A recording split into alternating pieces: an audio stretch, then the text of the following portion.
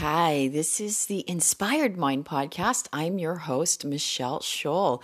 I am live here from the Sunshine Club, even though we are not in the Sunshine Club, but I've got Fortune, Francis Xavier, my red, beautiful Doberman with the natural ears, and I've got Phoebe, Rita Hayworth, my little senior Chihuahua, and I've got my two kitties, and it's the day after Valentine's, and just a lot going on. What a heavy month it was this year for me in 2022 in February, but keeping my spirits up. So, dearest listener, just checking in with you, a month of love, and wanted to just give you some words of advice that have helped me get through some challenging emotional upheaval times that I've just gone through. And at the beginning of this month, 3 people I know died. One, a complication with the surgery, very young yoga student that went to my yoga class at EOS. Sophie, in here, Soph. And the other 2 by suicide, all within 1 week. So it was just such a heavy week. And we even did like this circle of hope walk to the beach. Okay, Soph's my Siamese kitty. She's a talker.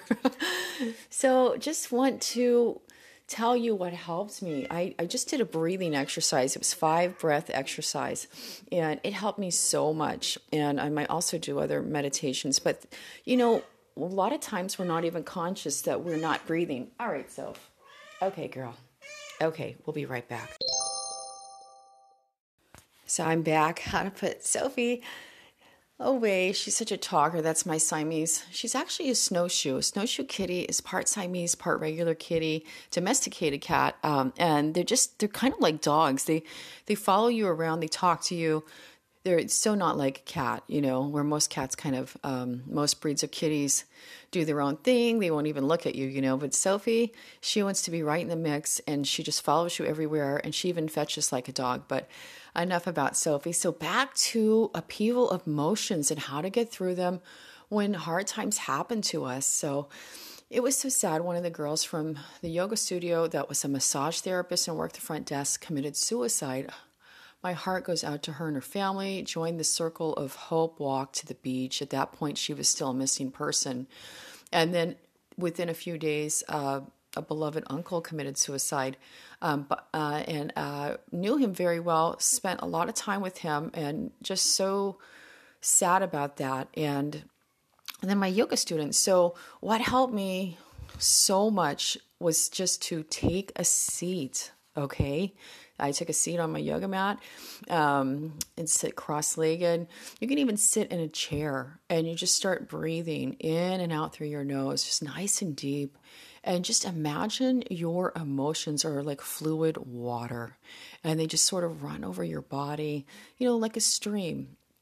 An amazing life coach for 7 years. Her great-grandfather is the first Zen master to ever come to America, and she counseled a lot of stars and other people in LA. And I was so lucky to meet her because she taught me many moons ago the power of breath. So through Michiko, I built my foundation to become a yoga teacher later in life, and that's probably why I ended up gravitating toward yoga, was because of Michiko and loving meditation, right? So our breath, a lot of times we're not even aware that we have stopped breathing, or we're by nature shallow breathers, where we're just breathing into our chest. So dearest listener, if you can take a seat and take 11 full deep breaths a day, 5 in the morning, maybe 1 midday, 5 in the evening. I know it doesn't sound like much, but most of us are not conscious breathers. We're just breathing. We just think it's part of our life. However, the unfortunate thing is most of us are not getting enough oxygen into our blood cells to replenish our immune system, make everything so much more powerful for our bodies. So if we are just shallow breathing all of the time, we're actually like starving our blood cells of the oxygen they need, okay? So try to take 5 deep breaths in the morning, in and out through your nose, and then 1 big breath midday while you're standing up, and just standing straight upright in that perfect posture. And at the end of the day, right before you go to bed, you can even do it in your bed with your knees propped up. 5 full deep breaths. Place one hand, I'd say your right hand, on your belly, your other hand on your heart. prop your knees up and just take in that nice fresh inhale. Feel that breath rise on your hand, okay, on your belly, and then hold at the top for a moment. And on your exhale, use those abdominal muscles to extract that air from your body, almost as if your muscles can touch your spine. So you're just going to utilize those muscles in your abdominal region of your torso to extract all of the air out of your body so you can replenish it once again with a new, fresh breath. So 5 breaths in the morning, 1 midday, and then 5 breaths in the evening. Now, it doesn't sound like much, right? But it is, okay? That's 11 breaths that you are taking every day that you're not taking deep breaths. And what can I tell you? Let's just do something really quick here. Just do it really quick. That's 4,015 deep breaths that you will be adding to your life and boosting your immune system and just feeling so much better than you normally do because you are breathing deeper, and it'll give you a sense of well-being, that calmness, that center, that peace of mind right wherever you are. And I just want to end with one quote right here. I just shared it on my yoga post on my Instagram, and it's it's not life that matters, it's the courage you bring to it, okay?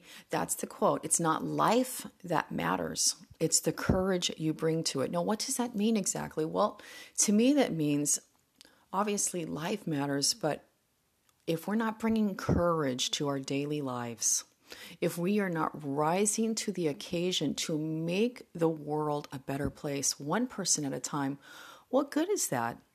So ask yourself, dearest listener, are you bringing courage to your life as well? And these breaths, these 11 breaths, I'm suggesting you add to your daily life will be one more step of adding courage to you, because you will be boosting your well-being. You are going to make an active suggestion to your soul every day that you are caring about where you are in life, who you are, by just taking 11 deep breaths. It's that one more thing you can add to your list to feel better, to empower your soul to achieve whatever you want. Even if people die, life and death are together. People will continue to die, and let's hope we continue to live. And if we are going to continue to live, let's do it the best way we can with our hearts open, having great courage to be vulnerable and real with others. And that's what I'm trying to do, and if that means I have to carve out a new life to find it, that's what I will do. So I urge you, dearest listener, to just start with those 11 breaths, find your center each day, and weave in some deep breathing to help you mitigate emotional challenges. I have other podcasts on here for breath exercises. If you are curious about those, find them. They're excellent. I have one that has been very popular.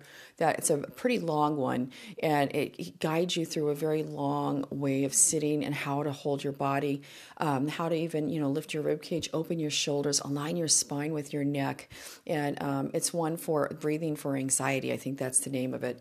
So that's it from my heart to yours. Dearest listener, take control of your life by taking control of your breath.